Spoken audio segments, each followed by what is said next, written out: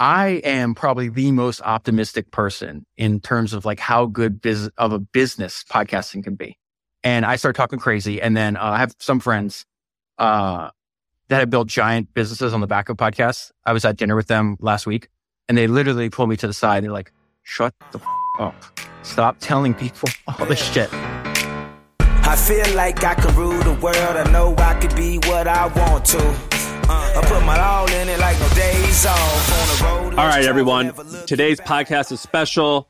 The guy's name is David Senra. He's got a podcast called Founders. I've listened to dozens and dozens and dozens of episodes. He basically breaks down different biographies that he read about business people, artists, whatever, anyone who's, the 1% of the 1% of their field.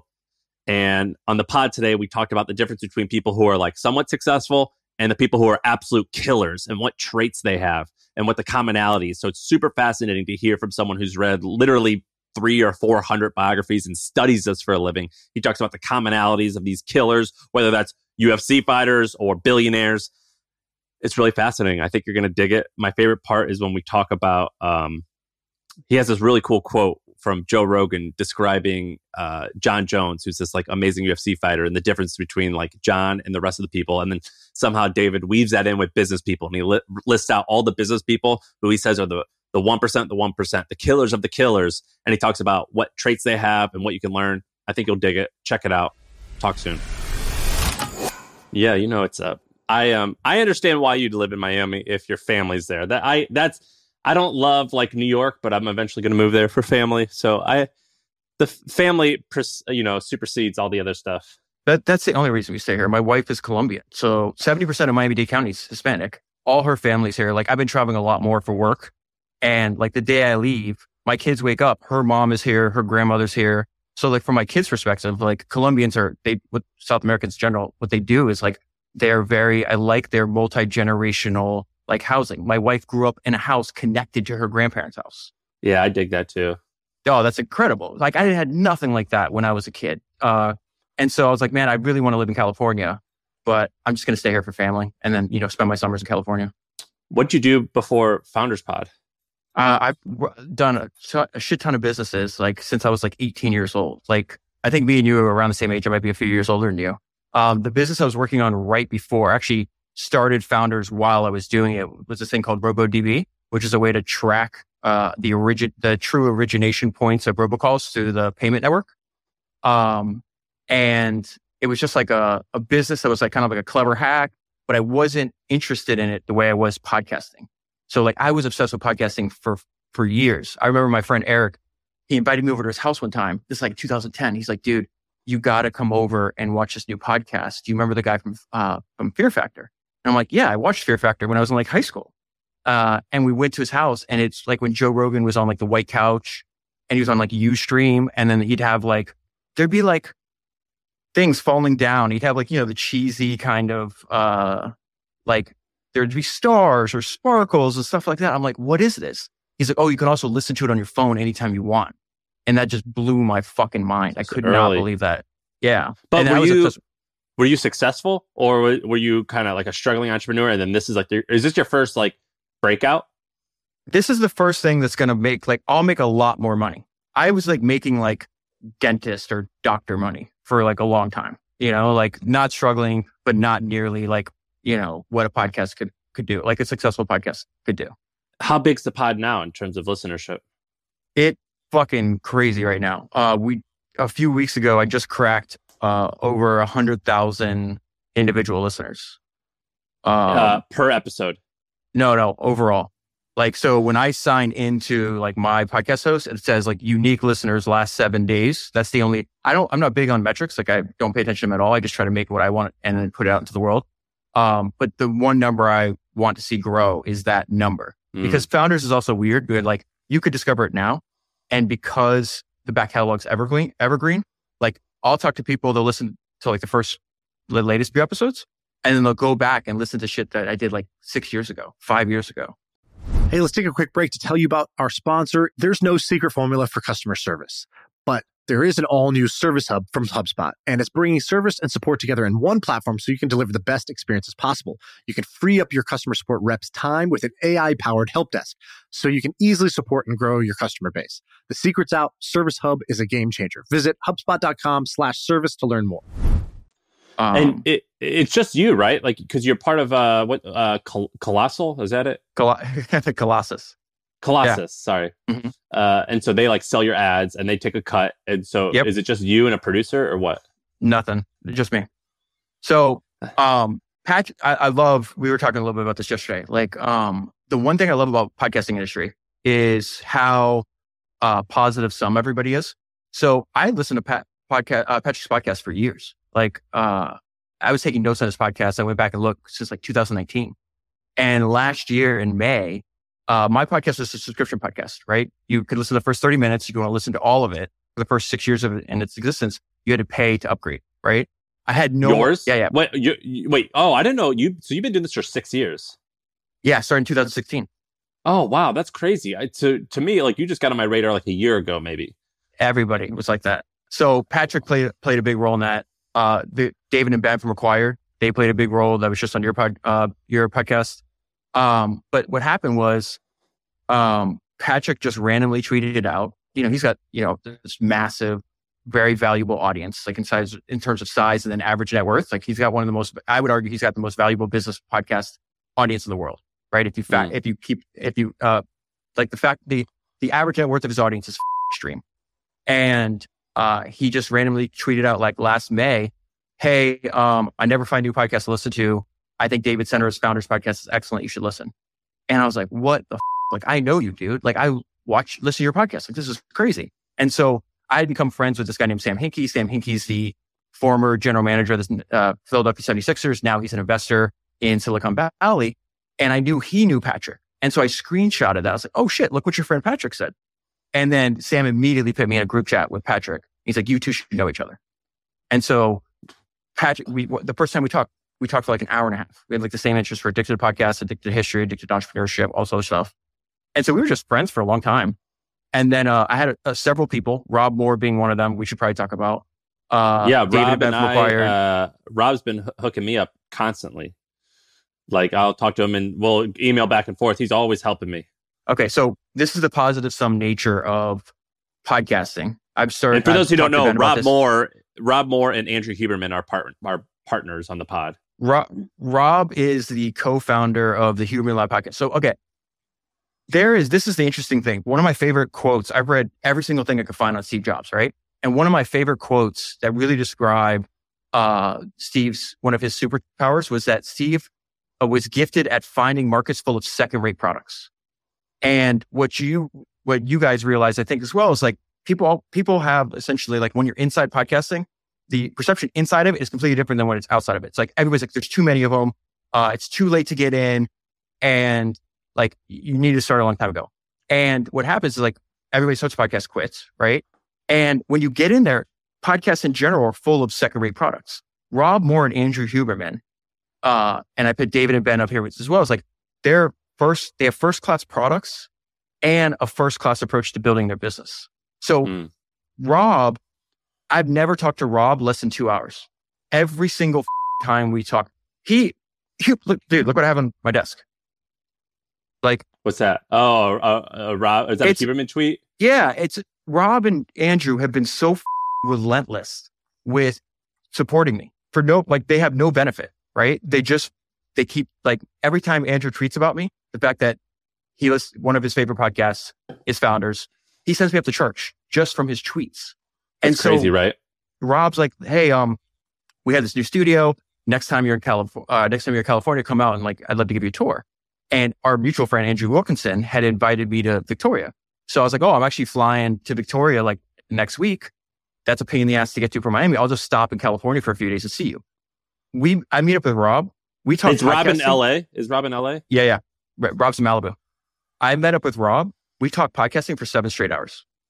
That's crazy. Literally, we meet up to have lunch.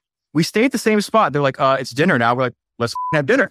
And then we stay there the whole time. And then he's like, let's go to the studio. They are, like, to me, I think, not only is Huberman's the size of his audience is crazy, But if you break down on how they think about the quality of the product, how they think about the quality of the business model, like there's ideas I got from Rob that I told Andrew, or that I told Ben and David that they're now using, that's going to wind up making them millions of dollars. Like the way they set up their business, their ads, everything. They're just fucking first class dudes. Are you, I see that you're always tweeting out, it looks like a screenshot from Kindle. How many books a month are you reading to pull this off? Okay, so I think this is, me and you were talking about the advantage I think you have at Hampton, which is really fucking special. And it's an echo of what Bloomberg used to build his very unique business. Like your business is going to produce a lot of proprietary information. It's extremely valuable to other founders. And then you can repurpose them. Dude, you know how many fucking people I've had dinner with that tell me about the Hampton blog and you guys just launched it? Oh, really? I think yes. we just like, I threw it together like, I think 2 weeks ago. I heard about some guy doing concrete or some shit or gravel or something.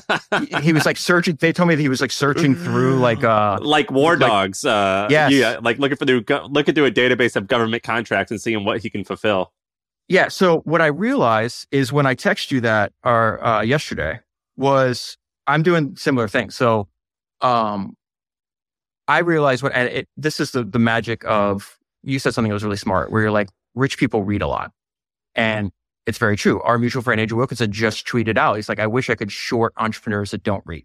And that's what I found as well. It's like, not only if the people I studied, it's like they were so good at what they did that somebody wrote a book about them. Like that's fucking crazy, right? And then you read their books and they're constantly reading biographies, studying great work that came before them. And so the Bloomberg idea was like, his business is fundamentally, he's like, I want to sell you like a $27,000 a year subscription or whatever it is. His business collects a bunch of unique information, and he made like a bunch of atomic pieces of content, started a media company as a way to get his brand. And so 90% of the people that read his media will never buy a subscription, but his media is spread around everywhere. Just like there's a ton of people that are going to read your Hampton blog. Obviously I think you should do a podcast. If you do fucking short form, whatever, it's like, that's going to be spread out like that. And then, 1%, 5% of those are going to convert to members. And like the more members you have, the more data you have, the more members you have, and it just keeps going.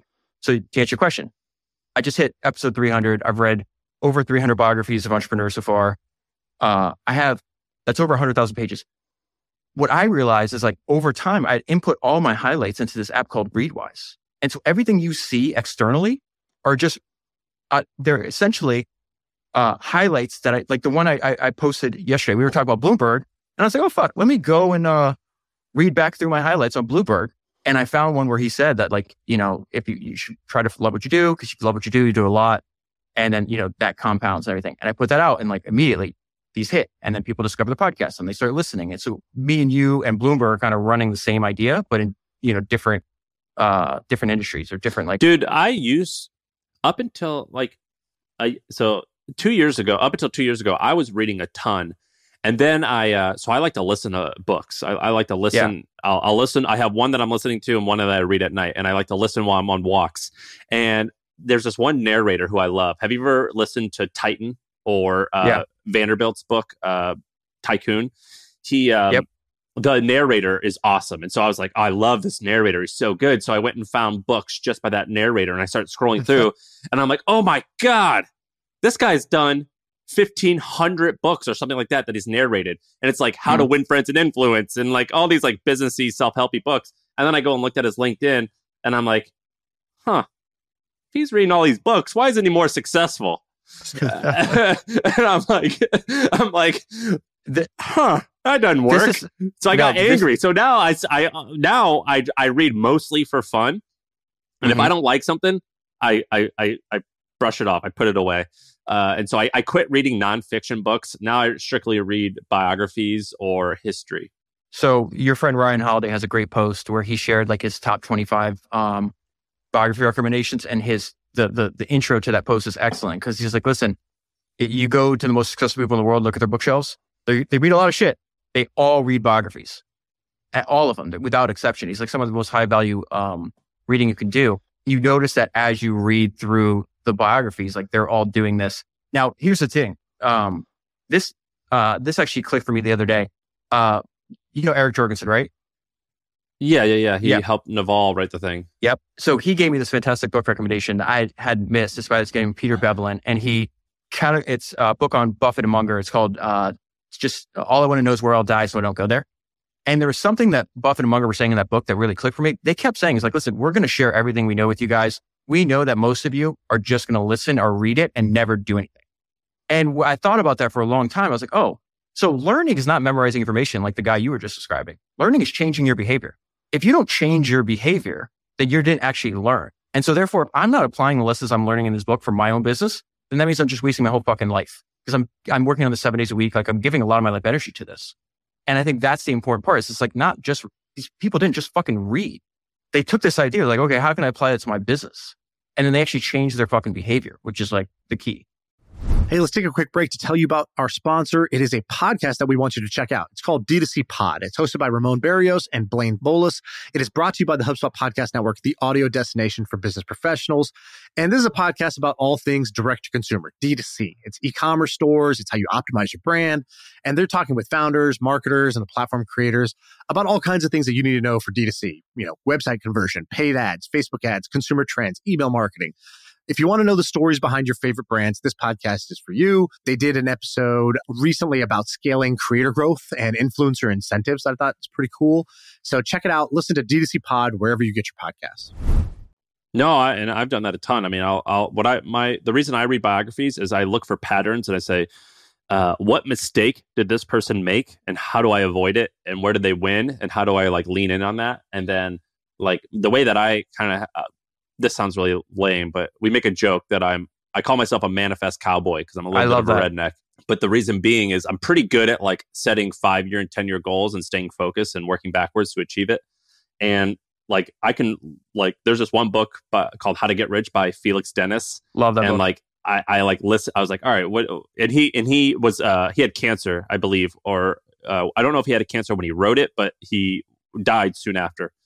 And he was like, if I could do it all over again, I would try to be financially secure by age 35 and then just putz around.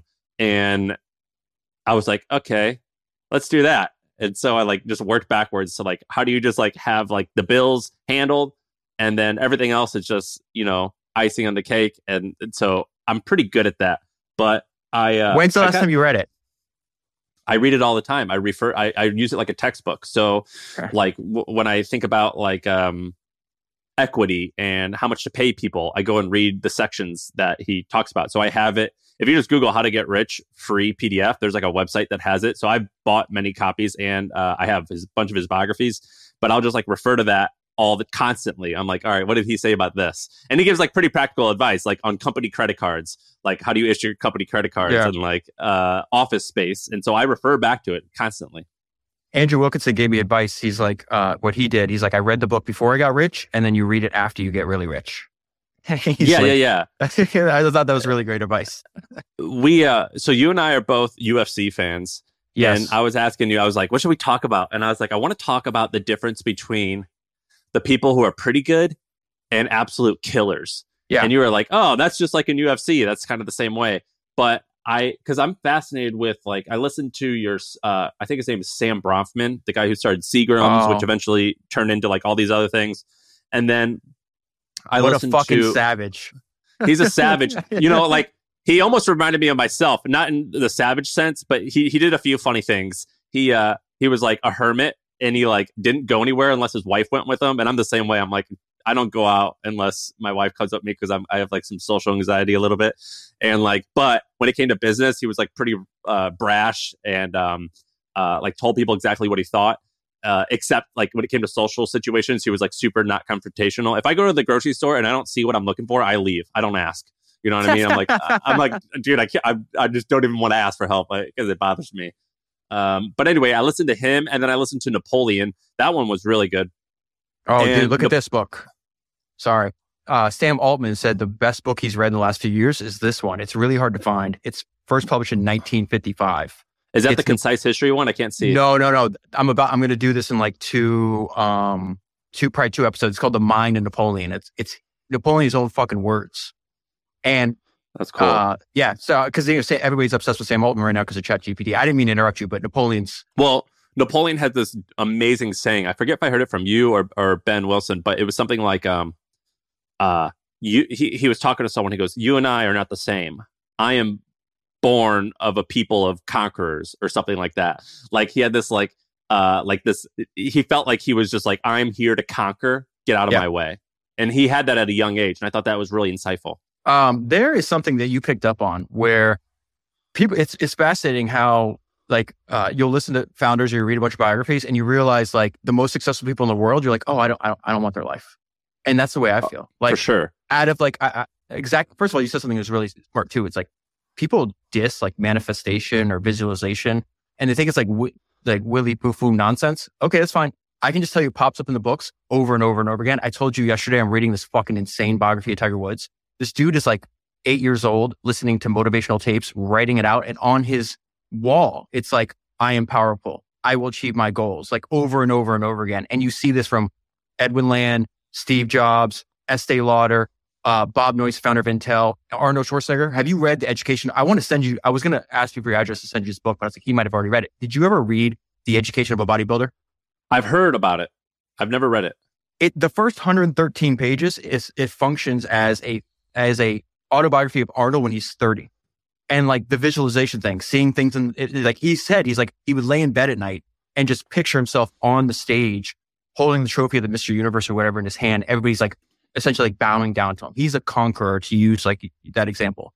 What I find is that a lot of the people that, like even Felix Dennis, man, I think the advice he gave was wise. Like that guy had a hole in his heart that could never fill. He spent $100 million in a decade, 10 million a year on cocaine, alcohol, and prostitutes. Yeah. You know, like that's a fucking crazy story in that book. And what I love about autobiographies of entrepreneurs, usually they write them towards the end of their life. They don't hide shit. They're like, I was fucked up. I was a bad father. I cheated on my wife. whatever, you know? So the tie this into like the UFC thing and the conquering is that quote, I think it's I am of the race that founds empires is what it is. So I want to read this quote that you and I were discussing, where I think Joe Rogan is obviously like the world's leading expert on, you know, MMA. Like the stuff. I wish I could talk to that guy. I hope I get the chance just to ask him. I just want to talk about MMA and all the shit that's in his brain. And I was very curious what was going to happen with this John Jones Ciryl Gane fight, right? So for those who don't know, John Jones is this very controversial character at age like 22, 23. He was like the first UFC fighter sponsored by Nike. He was the golden boy. He was the champion when he was 20 or something. And he's just a killer, never lost. But he, you know, has hit his girlfriend before. He's gotten arrested for drinking and driving. He's a mess. He's a killer on and off the field. Did you ever see the video of him where, remember like during the pandemic, people were like lighting shit on fire. There's all these riots and they did it in Albuquerque where he's at. And he stopped him. And You saw that? Could you imagine if those two guys, there's two small guys, like young kids are like spray painting and vandalizing shit. And John is just walking around like, give me the can, give me the can, give me the can. I'm like, dude, if you know who that is, you'll give him the can.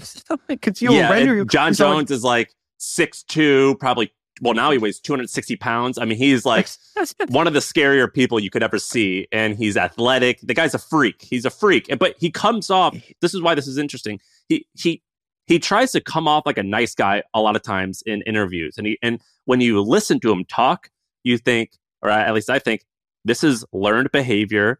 And you are actually a little more sociopathy than you are not. And you will kill someone easily and sleep like a baby at night. 100%. So this is the fascinating thing about studying history. So this is what Joe Rogan said about John Jones, which I think is going to, it reminds me like a young Bill Gates, which we can talk about. He says, Joe's like, listen, there's human beings that have a ruthless competitive drive that is terrifying to the ordinary person. John Jones is a bad guy who is trying to be a good guy. If he were living 1,000 years ago, he'd be on a horse with a battle axe, chopping the heads off of everyone, and everyone would be running. These dominators have always existed. He is a fucking conqueror. That is the thing that's inside of him that leads him to be the GOAT, greatest of all time. Without that, you don't get there. There's a thing inside of some people that's a driving force that allows them to overcome the greatest people around them. When I heard that, I wasn't thinking about John Jones. I was thinking like, that's Michael Jordan. That's Jeff Bezos. That's a young Bill Gates. That's Edwin Land. That's John Rockefeller. That's Carnegie. That's all of them. They have this ruthless competitive drive.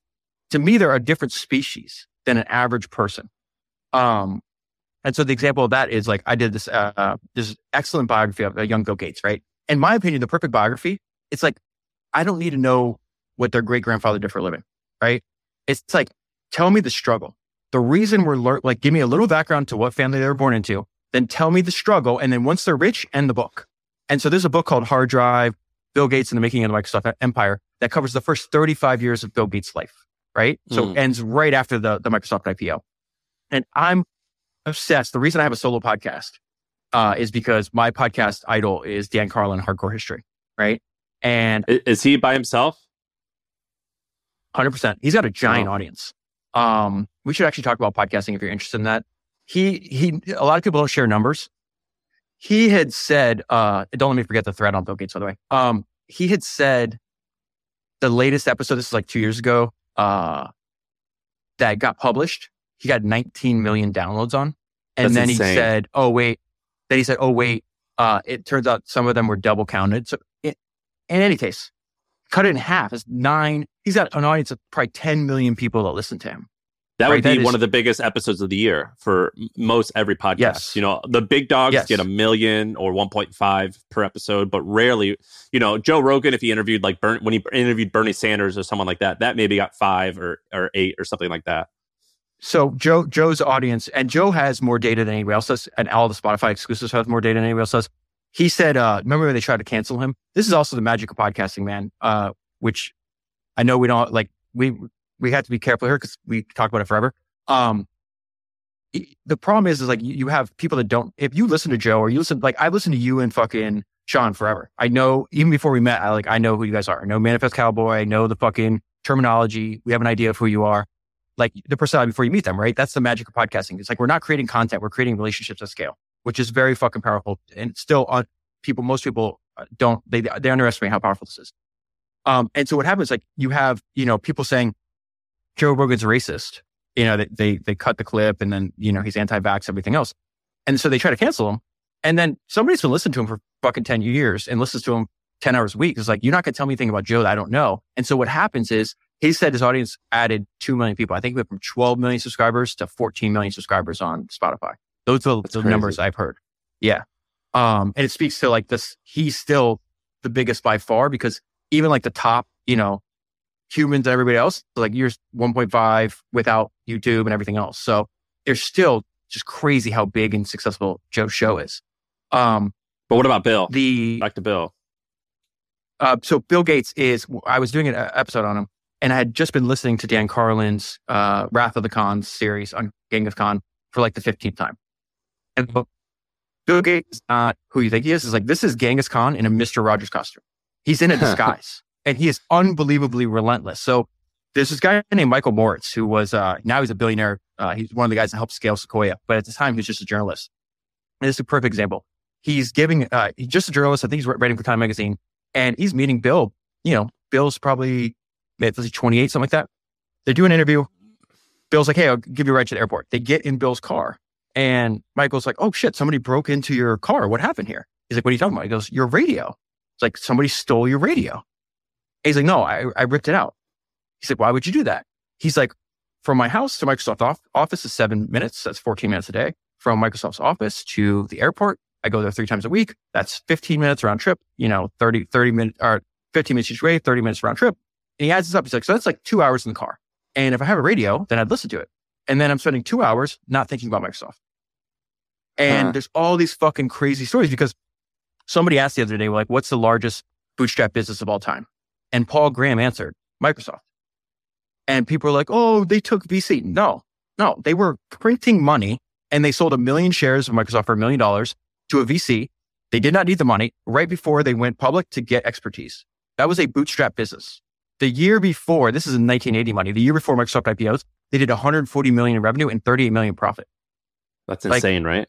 He's insane. And then, so this extreme, John Jones, the serial game thing, when you hear about how he thinks about his fucking competitors, it's not just enough that he needs to win. He's like, I have to fucking destroy you. So there's this spooky fucking, this spooky story that's in one of Bill Gates' biographies. I've read 2 of them. And Bill would be able to tell you, like, in the software industry, he's like, I know the CEO of every single software company. I know what their revenue was. I know where their product is right now. I know everything about them. And so he had a bunch of like frenemies. He's like, I want to destroy you, but he would talk to you. And a lot of them were getting customers at these in the early days of like these software conventions, which is very new. And so this guy, Philippe Kahn, that he was trying to fucking destroy, he literally wants to put you out of business because he told his employees, like, if we lose a $50,000 contract, that's not 50,000. That's 100,000 because we lost 50 and our fucking enemy got 50. So you just cost me $100,000. He was like, that's psychotic about it. And so Philippe goes over, sees Bill sitting by himself in like a foldable chair, just looking at something. Philippe walks up to him and he goes to say hi to Bill and he realizes what Bill's looking at. He's looking at a picture of Philippe Kahn. He's in public in a fucking corner of a convention center staring at a fucking picture of his enemy. Like what Joe said about John, 1,000 years ago, we lived at a zero sum.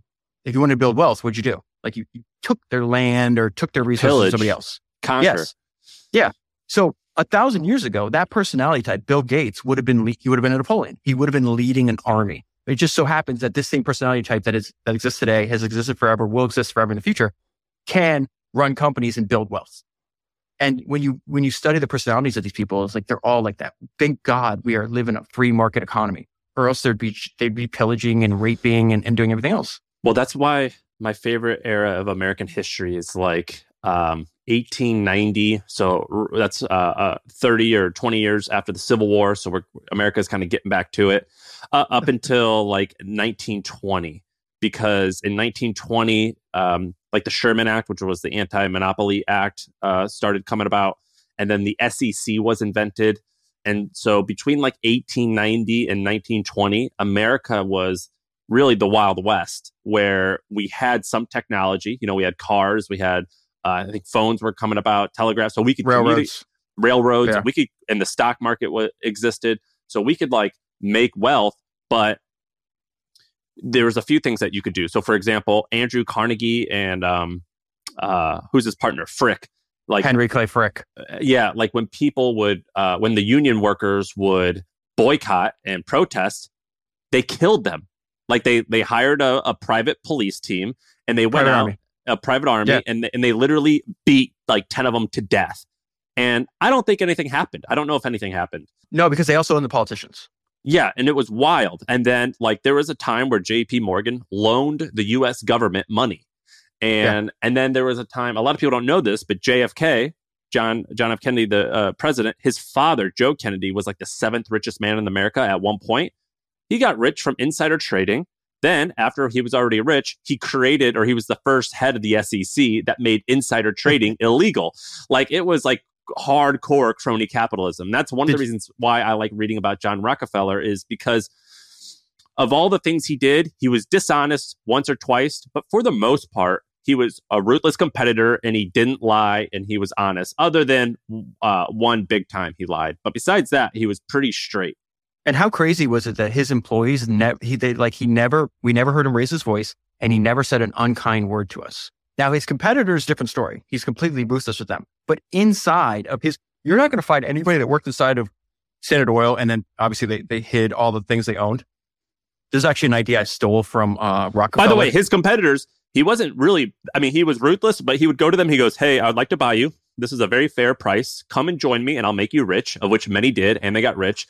And he said, if you don't join me, I'm going to destroy you. So let me know if you... And so to me, that's like, he's like, look, we can work together or I'm going to end you. You can pick. But he wasn't like necessarily like rude about it. Yeah. So the one thing he said was so badass. He was trying to buy somebody out. They resisted. He's like, I have ways to make money that you know nothing about. I always say like there's a very common themes that reappear in the history of entrepreneurship. And so I have maxims for a bunch of these. Like my favorite one is excellence is the capacity to take pain.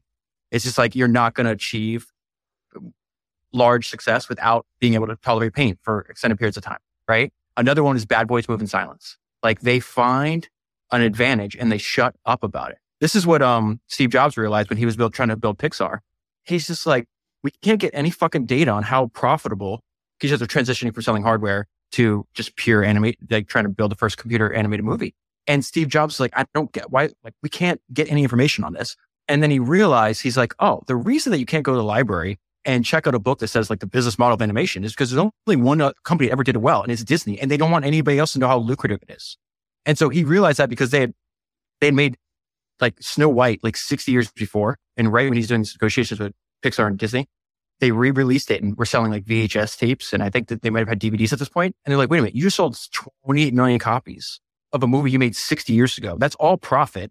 And he said they made $250 million in profit on that one movie, releasing it for this new technology. And so I actually took an idea from John D. Rockefeller. Rob Moore plays a role in this. Is like what Rockefeller would do is like he had the secret allies, right? And so he entered into an industry that he thought was very disorganized. And so he wound up building relationships and allies with all the people in the oil. Remember, the oil business, when he jumps in, it's not what we think it's oil. He was like, he was a refiner. He was selling kerosene for fucking like lighting and stuff. He actually made more money in retirement because after he retired, he still owned a shit ton of equity. Goes back to Felix Dennis, and then the ambition of the core. And so now, like, oh, my stock's even worth more. But what he would do is he'd go around and he'd organize all the other people in the industry. So like I do this with a bunch of podcasters, like me and you just started doing this, like texting about this. It's just like you just share information.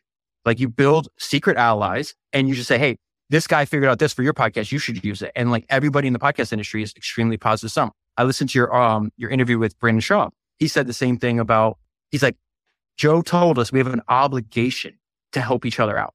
And so for business podcasts, it's like they're all kind of like satellites and like loosely defined. And so me and Patrick have been going around building relationships with people and just sharing information.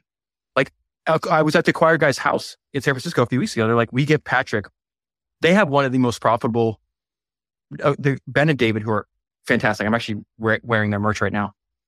They have one of the most profitable podcasts and compared to audience size of how much they make. And they're like, well, Patrick told us that we weren't charging enough. So we tripled our prices.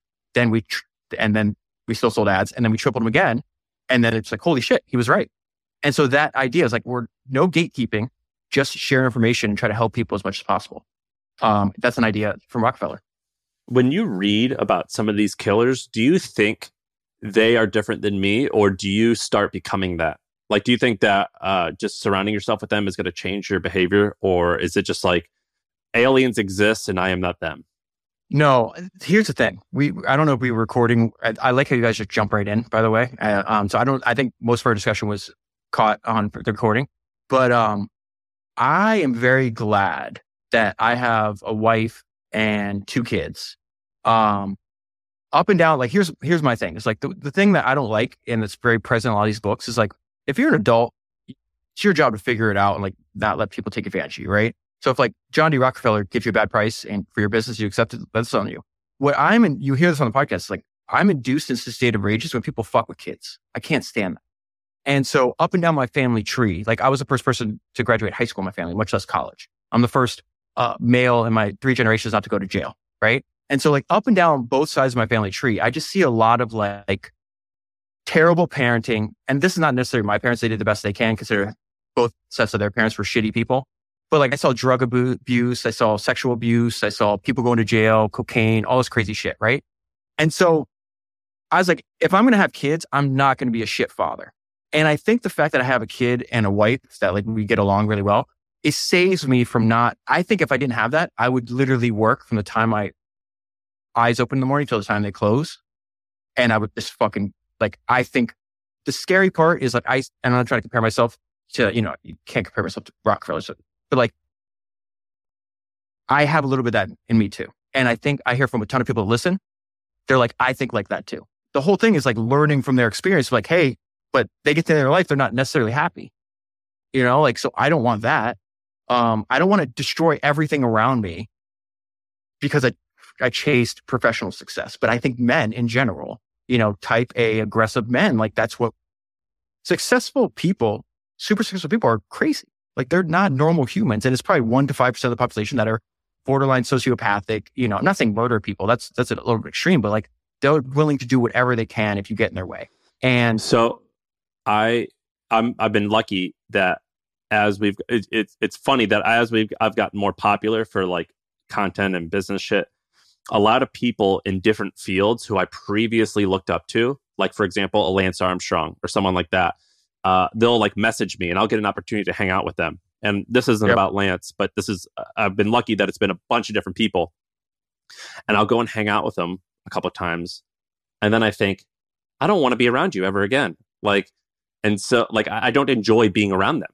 And so I've had a bunch of people who, if you told me when I was 12 that these people wanted to talk to me, I'd be like, that is sick. Now I'm just like, I don't like being around you. It's actually not enjoyable being around some of these people because it feels like, well, I don't know exactly how it feels like. Like, it feels like we're in a pissing match when we're with each other. And I simply don't enjoy it. And so now I have a rule in my household, which is no new friends. So I default, whenever I talk to someone, I default to, I'm not going to be friends until it's like, all right, maybe after a while we can cross the threshold. But by default, it's, I don't trust you and I'm not going to let you in. Whereas before it was like, oh, anyone who wants to holler at me, yeah, I'm in. And then I go and hang out with some of these ballers and these killers, and I think, oh, this is a very unenjoyable hang. You know, there's a bunch of people who, maybe Ben might know who we're talking about, but there's like a couple people that are like some of the most famous and successful people in the world, and we've been lucky to hang out with them. And then we'll go hang out with them after the pod, and I'm like, oh, this is just miserable. I don't want to be around you at all. And so my point being is, for what you said about the most successful people being crazy, not only are they crazy, I don't want to be around them. It's not fun. They're not fun to be around. And so you really see that there's a price to pay, which is you are in the 1 percentile or 99 percentile of these other traits, which usually, not always, means you're going to be lacking in a handful of other traits. And sometimes that's like whatever the traits are of you wanting to be near someone, I guess, like physically and hanging out with someone. That's my big. Everybody's like, okay, like, are you doing all this? Do you want to run like the next Apple? Like, what are you doing this for? And I'm like, no, like, out of the 300 people that I've studied, the person that I want to be the most like is the closest person that I've studied and read about that has come to mastering life is this guy named Ed Thorpe, right? And so it's Who's he? This is a fucking crazy story. So it's episode 222, and the crazy thing is, like, usually the episode titles are just the book I read, right? This says My Personal Blueprint, right? And because what he did is, like, first of all, Ed Thorpe is he was the guy that made the first quantitative hedge fund, right? The reason I liked him is because what I think you were talking about earlier, like, you have varied interests, right? Where you need a balance, because I've also heard you speak enough where I'm like, okay, he's clearly type A and driven. And like, if you didn't have your wife or you didn't have these other things, I could also see you going, not sociopathic, but like, you know, no limit to the kind of empire that you want to build. You have a chip on your shoulders, just like all of them. I do too. So I see that. Ed Thorpe, essentially, like, what he did is, like, he made a ton of money as a quantitative investor, right? But once he had more money, like, he didn't need to worry about money anymore. He refused to trade time to make more money because he understood, he's like, more money's not gonna make me happy, but my time is limited. He was a good father. He was a good husband. He followed his own intellectual interests. Like, he had fun. Tim Ferriss just interviewed him, and I would highly recommend going to YouTube and just type in Tim Ferriss Ed Thorpe and look at that guy's picture and tell me how old you think he is. I've done this a bunch. I did it with my wife. I go, how old do you think he is? She's like, I don't know, 65. He's fucking 90, because he learned when he was really young that physical fitness was really important. And so he gave me the best heuristic for health. He goes, I view every hour in the gym as one less day I'll spend in the hospital at the end of my life. And the guy's still doing like pull-ups. He looks fucking fantastic, right? He's like, I think he might be like 92. And so this whole balance of, like, your friend Ryan Holiday, actually, I learned this from his content, was like, what it means to be a completed human. We've known that forever. We just get distracted. It's like, you want work that has meaning. You want good relationships. You want to have fun, and you want to make sure that your body's healthy and you feel good. That's it. There isn't anything else. I love what you just said, because the same thing, when you have a successful podcast, you get hit up on all kinds of fucking crazy experiences, which is actually, you know, huge benefit. But it's like, man, I'm not going to build 1,000 relationships that are like an inch deep. I just talk to the same people over and over and over and over again. It's like, you have a limited amount of people you can actually be friends with. And yet we're all connected. So we're hugely distracted. So I was like, okay, I'm not smart as Ed Thorpe. He's way smarter than me. So I'll just fucking copy his blueprint. I'll write that down. I'll be a good father. I'll be a good husband. I'll take care of my health. I'll have work that I'm really fucking obsessed with, but I put guardrails on, right?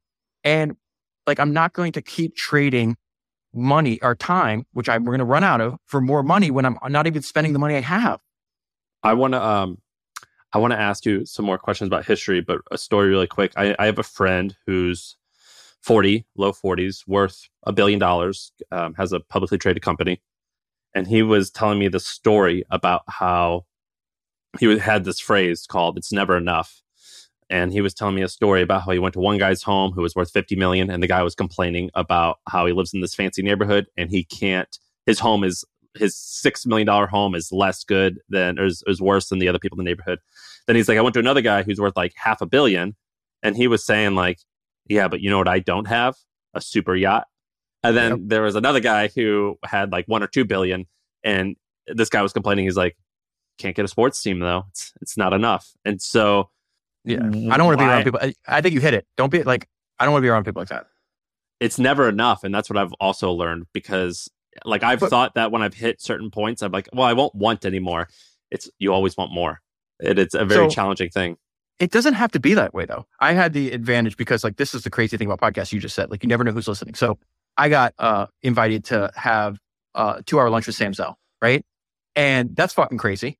It came inbound. Sam had listened to the podcast I made on his autobiography, and he's like, I want to meet that guy. And so Sam Zell's a real estate guy. He's got a great book called Am I Being Loud Enough? Or Am I Being Subtle? Or am I being subtle enough? Yeah. Am I being subtle enough? He's probably close to 90 now. He's kind of 81. He's kind of got this blue collar-ish vibe about him, but he's worth probably $5 or $10 billion, something like that. He owned all these real estate things. He created the REIT, I think. Then he like owned Schwinn Bicycles. He owned the LA Times, I think, or the Tribune, something like that. So he's like a tycoon. You'd fucking love him. So he's 81 years old. He sold his real estate company for $38 billion to BlackRock or Blackstone. I don't fucking know. You know, they're all named the same. And so, you know, who the fuck? How often do you get to meet somebody that sells their company for $40 billion? And I couldn't believe this was going to happen. I thought it was like, oh, like this isn't really happen. Then I was like, oh, maybe it's going to be like a lunch I'm invited to, and there's like 20 people there. It's like, no, he sat eye to eye for 2 fucking hours, and he's not like that. The reason I got back after that lunch, and I told my wife, I go, I want that. I want to be 81 years old, completely still unbelievably curious about the world around him, still doing deals, doesn't give a fuck. He's not one of these like media trade guys, right? He only wears blue jeans, I think. He invented, he takes credit. He's like, I invented business casual. I'm like, Sam, I don't know if you should invented business casual. It's fucking hilarious that you would say that you invented business casual. Will not wear a suit, still rides a motorcycle, still, I think, smokes weed. Like, it's fucking crazy. But the advice that he gave me, he's like, David, he's like, the richer you get, what you realize is, one, he goes, you'd be shocked at how many rich guys I know that aren't having fun, which is describing exactly what you're saying. You go to their house and they're talking about other people or what other people have. I'd run the other fucking way. Sam didn't talk about that. He goes, listen, money, he's like, there's very few true luxuries in life. The richer he got, he's like, then I just kept buying nicer of the same shit. So I'd buy a house, then get richer, then I'd buy another house. It's like, this is fucking stupid. So he's like, I basically own nothing. He has a place in Chicago and he has a compound in Malibu. That's his words, by the way. He's like, I have a compound in Malibu. He's like, the advice he gave me over and over again, he said it 5 or 6 times every 2 hours. He's like, optimize for freedom. If you get freedom, you get to choose what you do, and then you'll have fun. And if you have fun, you'll be really good at it, and the money will come. But do not give up your freedom for money, which so many rich dudes do. It's fucking crazy. And then he goes, the one thing, he's like, none of that shit matters. I could buy everything I want. He goes, I rent a bunch of shit, which reminded me of you because I know you fucking hate owning a house. And so I like renting, yeah. He's like, don't own a bunch of shit. Just rent it when you need it. Like, because if you own it, then you got to take care of it. This is advice from fucking the guy that, you know, obviously own assets. He's still buying a ton of businesses. The day before I saw him, he's like, he was 81. His eyes lit up. He's like, I just spent $300 million buying 75% of this company, makes $50 million a year or some shit. Like, he just loves the deal. He's like, I'm going to be doing deals till I die just because he likes the game. He's like, he treats it like a game. But he's like, there's only one true luxury in life. He goes, try to get the private jet money. Really? What was it like meeting Charlie Munger? So that was fucking crazy too. And again, because like Andrew and his partner, Chris, it was fascinating because I heard your podcast where you guys had met Chris and spent time with him. And I got to have the few hours before we had dinner with Charlie Munger, I had like a super long lunch one-on-one with Chris. And that dude is fascinating. I wonder if he'd ever come on your podcast. I'm going to hang out with him tonight. I want to be with him tonight. Okay, yeah. Like you should, I know he's more private. He's another guy where I think he knows, like one of the things I loved about Chris, not only is he's wicked smart, but one of the things I thought was so cool is like he showed me his calendar when we had lunch. He's like, look at my calendar. It's like every day at 3:00, I'm picking I think it's his son up from school. Like he's not going to be, he's like obviously rich and successful, will continue to be more rich and more successful as he carries on. But he's not doing it at the detriment of being a shitty dad, which like I admire a lot. I fucking hate shitty dads. So like, what was Munger like? He was present? So Munger was, he has this line where he's like, oh, I didn't succeed in life because of intelligence. I succeeded because of a long attention span. Definitely has a long attention span, but that dude is way smarter than me.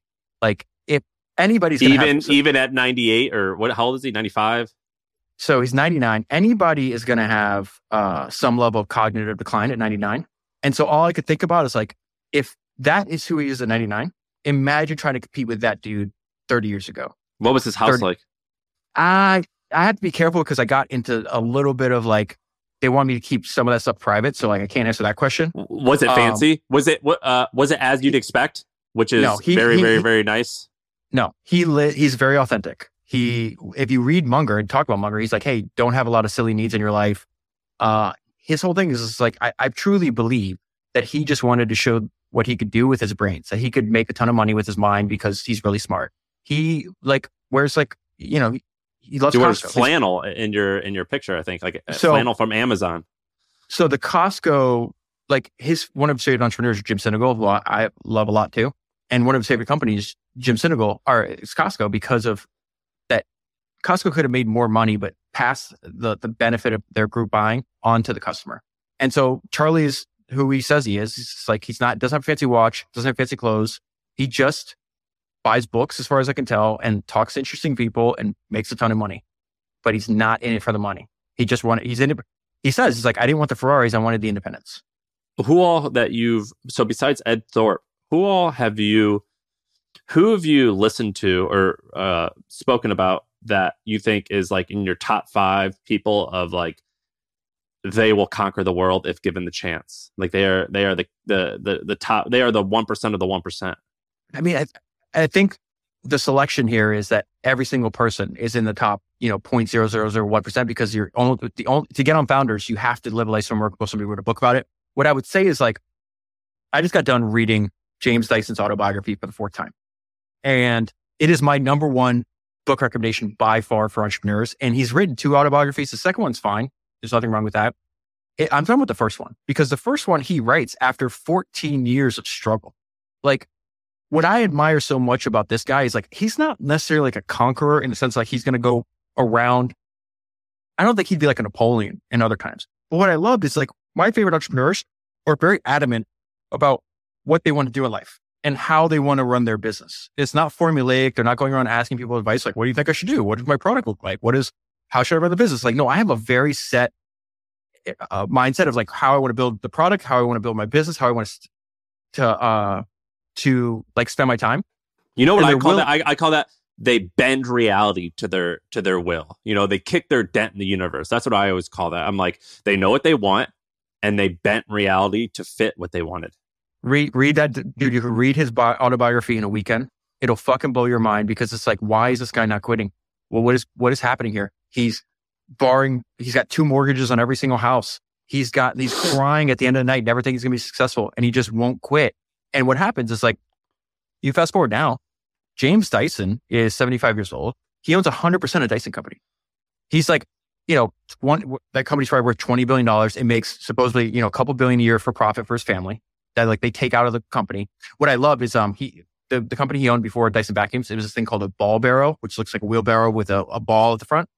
And he goes and does a photo shoot for the ball barrow at this like massive estate that has been in England for like 300 years. 25 years later, he buys it. He's like, this is my shit now. Like, dude, I've talked to a lot of people who love that book. One thing, so I remember like when I've just got started in my career, I was like firmly in the field of like, I'm going to pull myself up from my bootstraps and I'm going to make this into existence. And then I remember when we were selling our company and everything got done. And that was the first time in my life where I thought luck is so important. And even though I think I'm a badass and that I would, and I think that I could will myself to a really nice amount of success. But in order to have the uber success, which we'll describe as like liquid hundreds of millions of dollars, there's lots of people who are these types of killers who do have these attributes, but one or two things, both in their control and out of their control, went wrong or right. And that can absolutely change things. Like it could be like, John Rockefeller didn't know that a car was going to be invented. Or like with Zuckerberg, like he would have kicked ass no matter what, but it just so happened that like the phone came out and that like has helped a ton. Or someone like I'm sure we've seen a lot of fortunes get created during a pandemic. Like luck is real. Like when we sold our company, and that was my first big win, the CEO Brian got into a nearly fatal accident afterwards, and I'm like, dude, if that happened like 4 weeks prior, I don't know if this would have gone through. And I still think I will be very successful. But imagine if I was selling my company for $1 billion or $2 billion and the CEO of the buyer got killed or quit. Do you think that with these guys, luck is real? Of course. You said something great on the Acquired podcast. You're like, I've met a lot of these guys. It's like, they're 20 times richer, but they're not 20 times smarter. Yeah. And a lot of, Rockefeller's a great example, right? Like, so the best way to describe it is like, moderate level success, like, you could probably get to tens of millions of dollars in net worth. That's like playing poker, right? It's like, that's a skill set you can get. But like Jeff Bezos, like the funniest thing, I had dinner last night with two founders. So it's like, you guys know that Jeff Bezos' private jet has a private jet. Like he takes off and there's another one. Like that level of shit, like there's so many things that got to break. The idea is like, he knew he was going to do everything. Why does he have a second private jet? I'd love to ask him. I don't know. Like, so you know how this is like people track private jets now? Some YouTuber made a video and they noticed that every time Jeff's plane, maybe it's like the people he doesn't want on his plane. I don't fucking know. But like, there's a jet that follows his other jet around. And like, it's somebody put all this together from public information. So that level of success, like he knew, okay, the internet's growing. The Everything Store was a code name in the hedge fund for Amazon. They were going to incubate it in the hedge fund. He was working for David Shaw, a billionaire hedge fund guy in New York. And so he knew it's like, we could sell books. And then he also knew he could sell other things, likely. But he didn't know like he could invent AWS. Like there was no, like all that stuff that happens. Rockefeller's a great example. Bezos, when he pitched the first investors, he goes, I think this can make $100 million a year if we're lucky. Yeah. It took him 50 meetings with venture capitalists to get his first $1 million. And he said the most common question he was asked is, what is the internet? Dude, yeah. He's a fucking insane. savage. He is the closest to me. Bezos reminds me so much of Rockefeller. Like if you read Bezos' shareholder letters are excellent. Because he's telling you what he's, just like the Arnold book that I recommended earlier. Arnold says, this is my blueprint. This is what I'm going to do. He calls a shot and then he goes and does it. Bezos does the same thing. But the Rockefeller, 20 times richer, but not 20 times smarter thing. I think it's obviously, you're talking about randomness. You're talking about luck. Rockefeller was going to be successful no matter what. Like the business he was in, as you know, it's like they were wholesaling like produce and other stuff, right? They were just traders. And one thing that he did that I think is really smart is like he's like 19 years old working for two founders. He's just an employee. He goes back and reads all of their books, goes back and studies their entire company history, memorizes all the finances, everything, and then knew more about the business than the founders did. Like that kind of personality is going to win wherever he's going to go. Now, he could have stayed in that business and made millions of dollars. Is he going to build arguably the most successful company of all time if it wasn't for the random discovery of oil? No. Like he didn't control the fact that he was what I would say in the podcast is like, you find these people that are the right person, right set of skills at the right place at the right time. If you're missing any of those, you're not going to build, $1 trillion company or, $200 million or $200 billion net worth. You need things to break for you that are outside of your control. What do you think you're going to do next? Like what's your blueprint for 10 years? Okay. So this is where I start talking reckless because, I am probably the most optimistic person in terms of like how good of a business podcasting can be. And I start talking crazy. And then I have some friends that have built giant businesses on the back of podcasts. I was at dinner with them last week and they literally pulled me to the side. They're like, shut the up. Stop telling people all this shit. What's an example of a great business built on the back of a pod? I'll tell you. I'll tell you off. I can't there's one that I don't have any intimate knowledge on. I can give you an example of that. Because there's some that have intimate knowledge. So I'm not sure what I know that I can speak public and I don't, but like ButcherBox, bootstrap, $500 million in revenue, largely expanded from podcasting. And there's a ton of those industry. They're buying podcast ads. Yes. Got it. Yes. And then look at, this is something I actually learned on your podcast, which I think you guys do an excellent job with, was when you guys were talking about how Unilever came and bought On It. Right? Yeah. I didn't know that happened. I knew about On It. I knew about Joe. I knew he owned like 30%, rumored to be owned 30% of the company. But think about it, like Joe has a ton of ad slots, just that one ad slot that he randomly put in. He probably netted just on that ad slot, I don't know, $75 million, like depending on what the actual purchase price was. Joe, so this idea is like, I start talking shit where like people are like, everybody knows because of Mr. Beast thing. They're like, oh yeah, I could see why there's going to be like some billionaire YouTubers, right? Like that. I think that is obvious now, given where Mr. Beast, highly likely that dude, unless he dies, he's going to hit that. My point is just like, that's the deep relationship people have with podcasters is not comparable to the relationship they have with YouTubers. It's not at all comparable. And this is not at all new. What do you mean? Doing. People are more, they like podcasters more, like there's more affinity. So do you know Blake Robbins from, he's at Benchmark?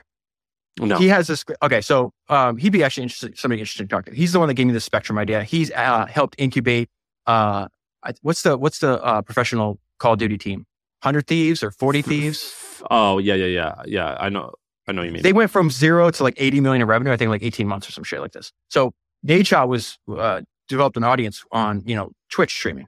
And so Blake has this spectrum, and this comes to you. Like, there's people out there that have heard you and Sean talk way more than they've heard their best friend's voice.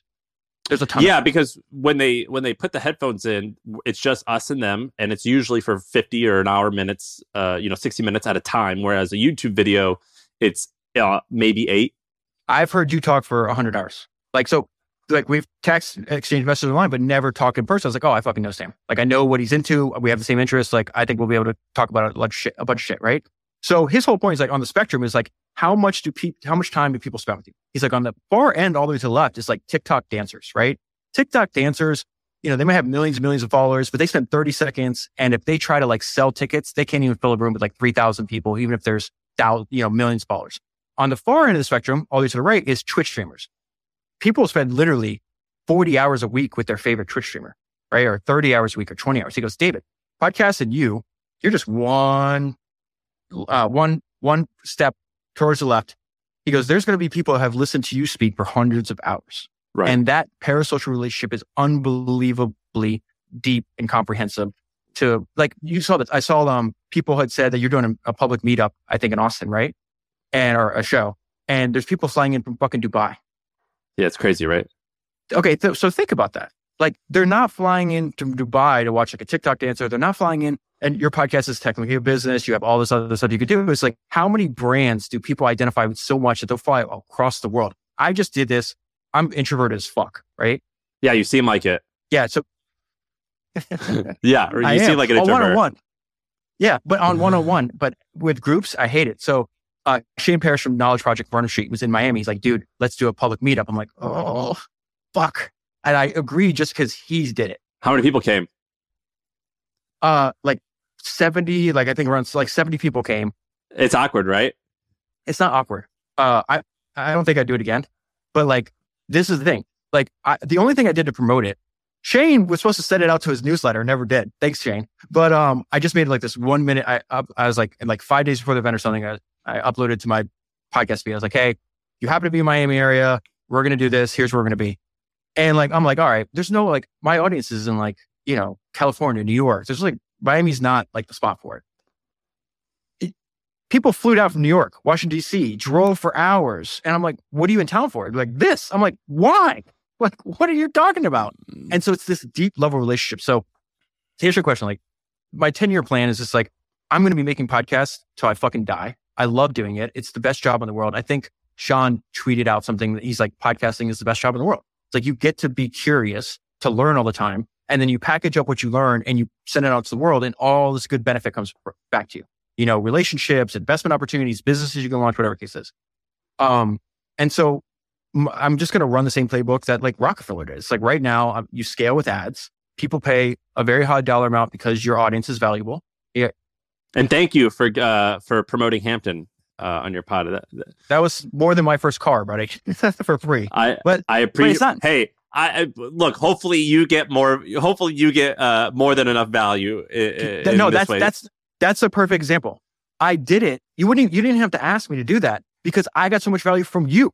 The weird thing that you probably experienced too, that this is people, dude. The conversations you have with podcasters, if you're not on this side, you don't understand. A listener does not understand the shit that, like, why every single person you talk to that's a podcaster has a successful podcast is like, I'm never fucking not going to quit. Like, I'm never not going to do this. This thing it's like magic.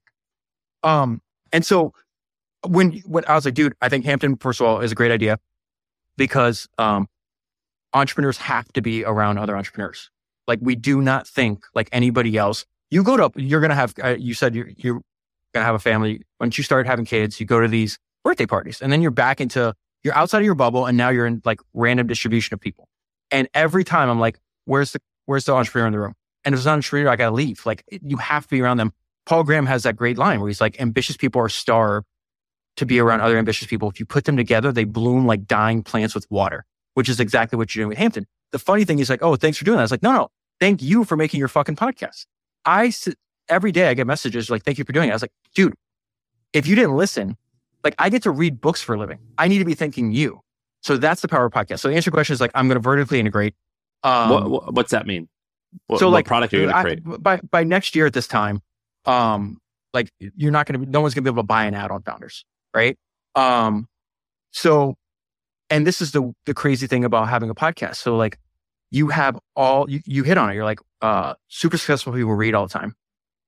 They also listen to business podcasts all the time. And you're able to build relationships with them. We're like, I just met, like, give me an example. When I talked to Chris and Andrew, I was like, you guys can advertise for as long as you want, but eventually, like, I think ideally is like, find a business. You guys buy businesses for a living.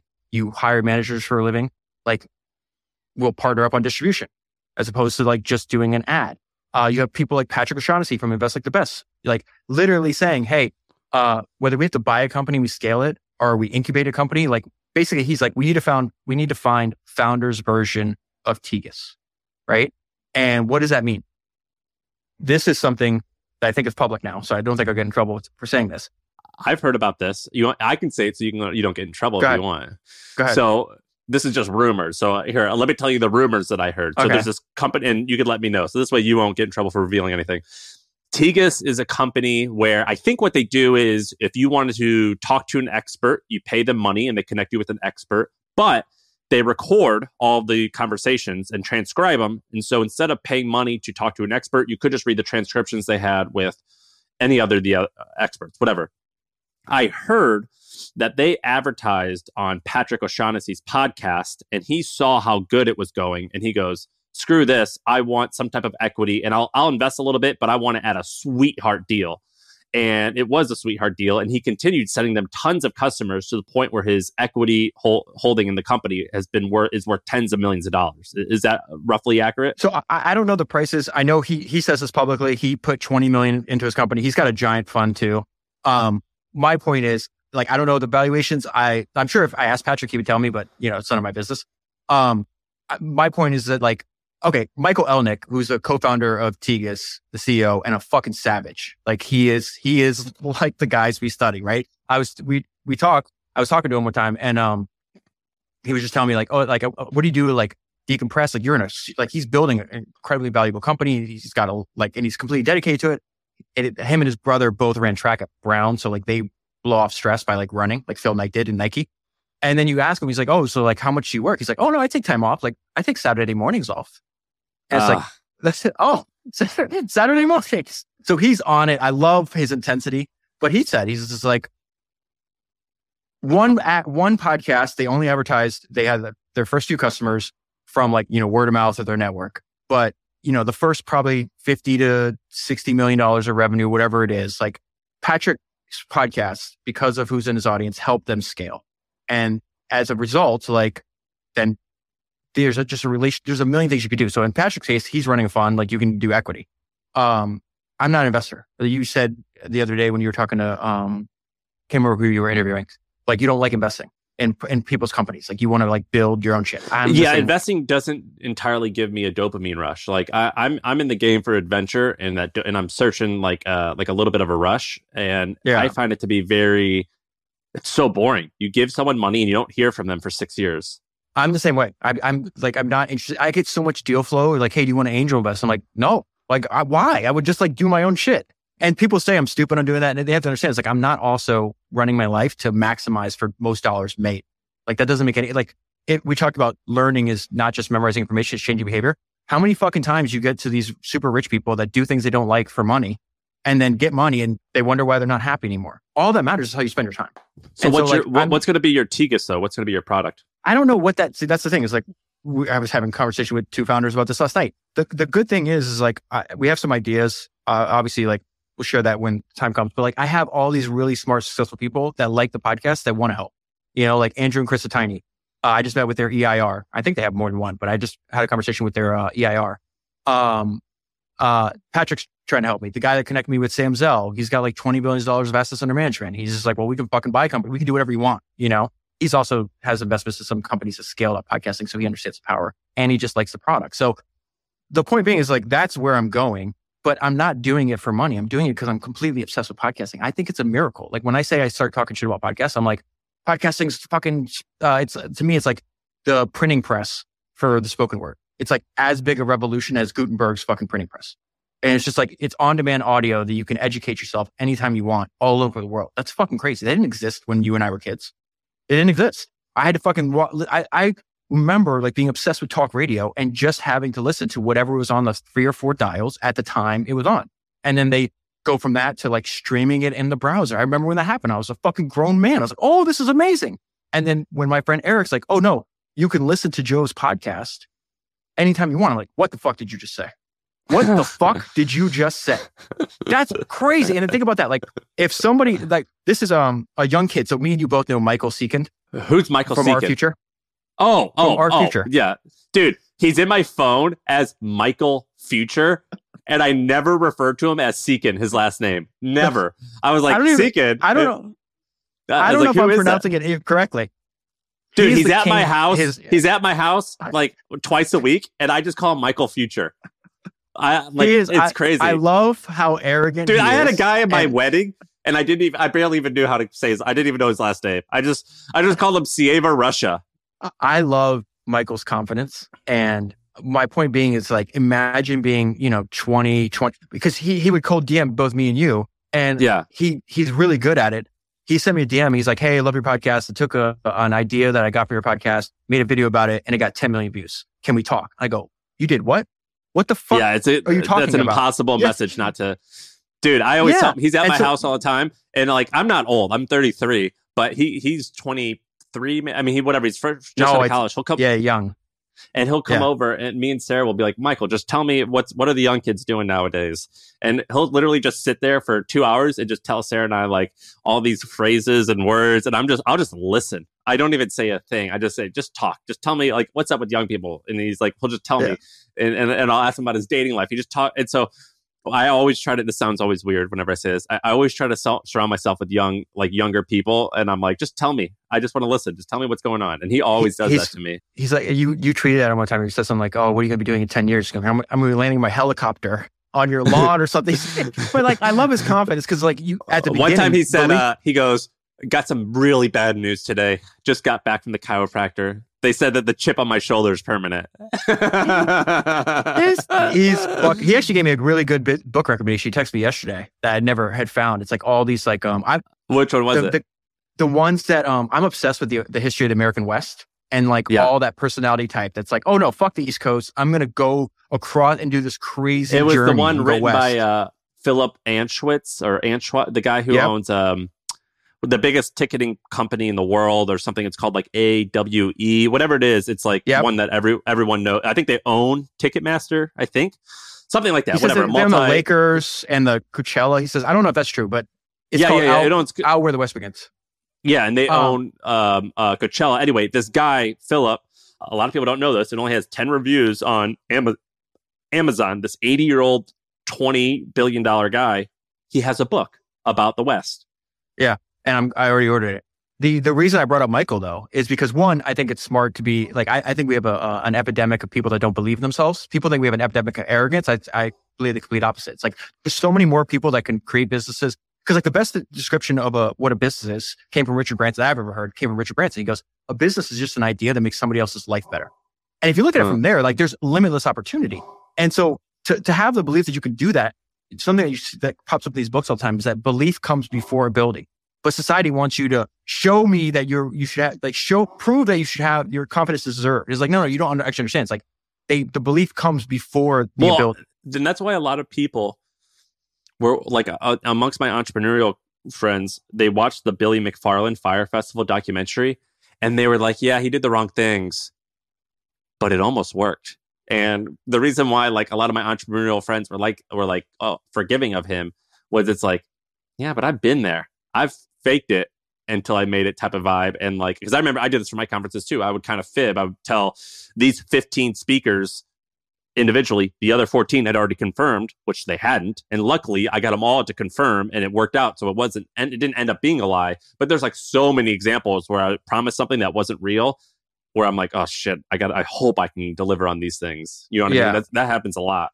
The point I was making with Michael though, is imagine being his age, right? And being able to listen to every single episode of My First Million, every single episode of Founders or how to take over the world. We got to give Ben a shout out because I think what he's doing is incredible.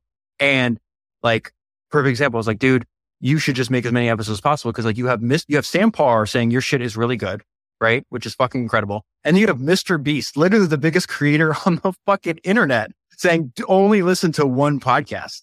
So I hope that like lights up a fire under Ben as well. But like, just the ability, like I would have fucking killed. That's why I think podcasting is a miracle. I don't want to do anything else. Let's say I never launched any businesses to answer your 10-year plan, which I don't see how that's even possible because there's a ton of entrepreneurs I know that like want to partner on these things. But even if I just made podcasts and I just continue to grow the audience and I just made money on ad revenue, like whatever, that's plenty fine for me. That's the way I like to live my life. Do you ever heard of Chuck Yeager? Chuck, is that the guy who broke the sound barrier? Yes. So the fucking crazy thing is the miracle books is like you never know like where you're going to read some random sentence that you never fucking Everyone loves that guy's book. All business people love his book. So I didn't know who the fuck he was. I kept noticing this old guy on Twitter in a pilot suit talking hella shit, like unfiltered. And I fucking love these people that like really talk who they are. They're authentic.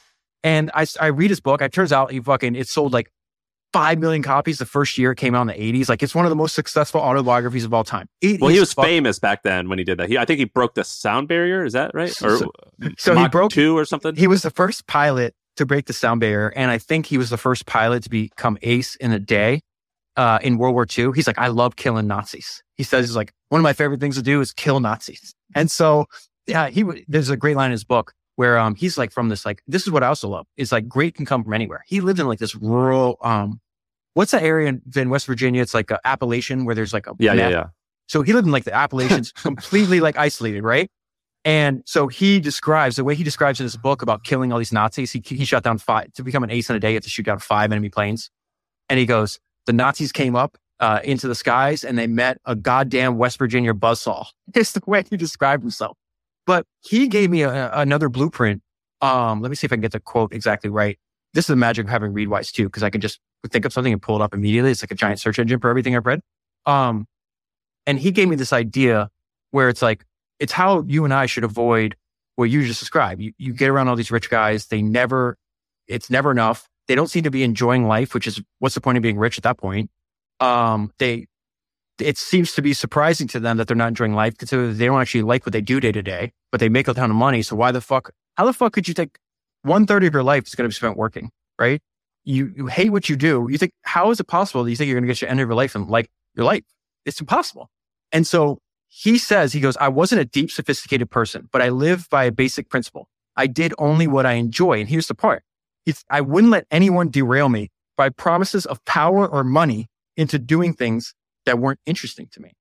And so it took me years. Isn't that funny how that's like business people say it, pilots say it, it doesn't matter. Like a lot of people who I talk to, they ask me what my pod is if it's all about business. I'm like, not really, because like I don't give a shit if you're an artist as long as you're like kicking ass and you've like defined what success is and you've achieved it. I think that's dope. It's all the same personality type, just applied to different things. Like I could show you this. I don't know if you can see it on the camera, but like this is one of my favorite dudes. He's my fucking launch. His name's Ernest Shackleton. I love reading about polar explorers. I like reading about athletes. That's the best book I've read in probably 3 years. Endurance? Yeah. Yeah, it's excellent. I'm going to make a shirt and I might sell it, but I'll just make it for myself with that fucking picture where he's just like covered in snow and looking like shit. And I love the fact that he came up with his own motto, by endurance we conquer. And it's like, we're just going to win because we're never going to quit. And I think that can be applied to everything that you fucking do, assuming that you like to do it. But I think Chuck Years is smart where like so many people buy into this, I feel prestige is a myth, right? Where they're like, I'm going to go do this. I'm going to do activity X because it'll give me prestige. And what prestige is you think other people are thinking about you and no one is thinking about you. You like humans are self-absorbed. That is our human nature. So like, think about the person I listened to your Ariel Hawani interview. You're a big fan of his. Right? I love Ariel Hawani. You're a big fan of his. How much of your life is spent thinking about, you're a huge fan. You buy all this shit, you listen to stuff. Less than 0.2 of 1,000,000% of your life. Right. I wish people understood is how few people are thinking about them. And therefore you wouldn't chase prestige because prestige doesn't all that matters is like the people around you. Do they think you're a good person? Do they approve of what you're doing? And then your work, all that really matters is like your own opinion, right? Ben texted me the other day about an idea for his podcast. And I was like, dude, because he's like, he added music. Ben, do you care if I say this? Okay. So Ben added music. He's like, what do you think of it? And I was like, I don't love it and I don't hate it. I don't care about it at all. I thought your episode was fantastic. It was excellent. I shared it with friends. But I was like, he's like, well, the reviews are mixed. So I went to the tweets. It's like, some people are like, this is great. Some people are like, this is bad. Exactly. Fucking exactly. All that matters is what you like. If you like the music and they don't, then let them go find another fucking podcast to listen to. Dude, his music though, on that first, on his, on How to Take Over the World, that's the best intro song in podcasting. That intro song has helped make his podcast popular. The UFC, like that, going back to the UFC thing that connected us to, like go watch, like I know you have, but like everybody out there needs to go talk about Manifest Cowboy. Conor McGregor he is literally in the documentary. The fact that he had somebody film him when he was flat broke, living in his mom's, he owed money to every single fucking agency in Ireland. And he's like, I'm going to be the fucking world champion one day. He's like literally manifesting this shit. Remember when he got the double belts and he's like, Joe was interviewing him. And he's like, I saw this in my mind. He goes, oh, look at that. He's like, I dream. He's like, I literally saw it and I fucking made it real. Yeah. That's why people like him. That documentary is fucking incredible. It's because he called his shot. It's like this. He just ruins it by doing. He ruins it by doing all the other dumb stuff, though. But it certainly I have a love-hate relationship with him, where it's like, you've got all this amazing stuff. I admire you so much, and I also can't stand some of this other behavior. You know what I mean? I think that's where your wisdom is. He's like, okay, I sold my company. Like, I'm rich as fuck. You're still like, you have a massive advantage. Like, you can launch businesses, you work on whatever you work on. But you're realizing it's like, but I also like take care of my health. I want to spend time with my wife. I want to have a family. I want to like be able to like have freedom. I've heard you describe like what's important to you. And this is like, yeah, that's how I feel too. Because like, it's my issue is like, I'm not impressed by somebody that's successful for a year, 5 years, 10 years. It's like, I like the people that fucking never fucked it up. And there's a great line that Charlie Munger said. He's like, it's not getting rich that you have to worry about. It's staying sane. He's like, it's not and this is in a book. It's not normal to human nature to have unlimited resources or be so much richer and then not fuck it up through he says through ladies, leverage, and liquor is usually how rich men go broke. That's right? What Munger said? Yeah. Well, it's in his book. He didn't say it in person, but the point being is like, I think there's a sense of wisdom there where it's like, okay, I already have this. How do I keep building on it? People like Connor and Kanye West is in this example too. It's like they're gifted at a young age. And then their superstar success is so disorienting that like, again, it's not getting rich you have to worry about. It's staying sane. They weren't able to stay sane. I want to stay sane, dude. I want to get to the end of my life when I try to make decisions like when I'm 80 years old, I knew for a fact, part of the reason I felt comfortable like jump all in on the podcast, even though I didn't know if I was going to make a success or not, was that when Jeff Bezos was like, well, I was making a ton of money as this hedge fund. I was 30 years old. I had an apartment on the Upper West Side. Best friends with a billionaire who's like mentoring me. Like he's already set for life, right? But he's like, I knew if I quit now and forego my quarterly bonus and move across the country to Seattle and try to sell books on the internet. He's just like, I feel that the internet is a life-changing technology and I want to play a role in that technology. And the 30-year-old self, you can confuse yourself and think, oh, it's not as prestigious as working at a hedge fund. I'm going to miss out on, a couple $1 million bonus, whatever it is. He's like, your 85-year-old self is going to be like, you had a shot to play a role on the internet and you didn't do it. That's how I feel about podcasting. It's just like, I believe it's a miracle. I want to play a role. And therefore, like, I want to get to the end of my life. I know 80-year-olds like, damn, David, I'm glad you fucking risked it. I'm glad you fucking did that. I'm happy you came on here. You're very fascinating to me. I've listened to dozens of your episodes. I'm very eager to see what you become. I think it's cool. I didn't know that you're doing it for 6 years. I know that I've listened to like episode like number 10 as well as like 300. So I guess I should have done the math. But like, congratulations on your success. It seems like you're kicking ass. It seems like you're in the groove. And like, it's really cool to see someone. Like, it's really fun to see someone like right when it's happening. And that's like kind of the cool thing about podcasting and like Twitter and all this stuff is like you can catch stuff in the middle, not before and not after, but as it's happening. That's where you are right now. And I appreciate you doing this. Where what do you promote? Just Founders. I call it Founders Pod. It's a Founders podcast, Founders. Twitter, your Founders. You're always tweeting good shit. I want to say thank you for having me on. Like, seriously, I love your fucking podcast. I would just say that one thing that podcasters, like, it's obvious who has the magic. And I've been telling people way before I ever fucking messaged you, I was like, you need to watch what Sam and Sean are doing. It's clear they have the magic. They have insane chemistry. I remember listening to you guys when you're like, oh, I'm only getting 60,000 downloads an episode, which is still super impressive. And now you guys are fucking blew right past that. It's extremely obvious that you guys are really good at it. I hope you like do a ton of it. I swear, and I know might not be interested in this, but like, there's a massive hole in podcasting for like the Pat McAfee version of business podcasts. I agree. And I think you and Sean, like, dude, there is going to be a business podcast where you have Pat McAfee gets paid like $30 million a year by whatever his presenting sponsor is, whatever, like I forgot what it is. Dan Le Batard got that $50 million contract from like DraftKings. You see Spotify gave Alex Cooper $20 million a year. The reported number for Joe Rogan is way bigger than it's reported. But my point being is like, there's a gap in the fucking business podcast space, which I think you and Sean have the best way to, like, if you did it every day, just like you did, like your hour show is a perfect length, the research, it feels like you're hanging out with your smart friends and you guys are brainstorming together. There's nothing else that's like what you guys are fucking doing. Hey, Spotify, if you're listening, I'm easy to contact. You just DM me on Twitter. We can talk. Thanks. So yeah, I appreciate you inviting me on. That was fucking super cool of you. I appreciate you doing this, and yeah, it means a lot. And yeah, it was awesome. That's the pod. That's the pod. Yeah. I feel like I can rule the world. I know I could be what I want to. I put my all in it like no days off. On the road, let's travel, never looking back.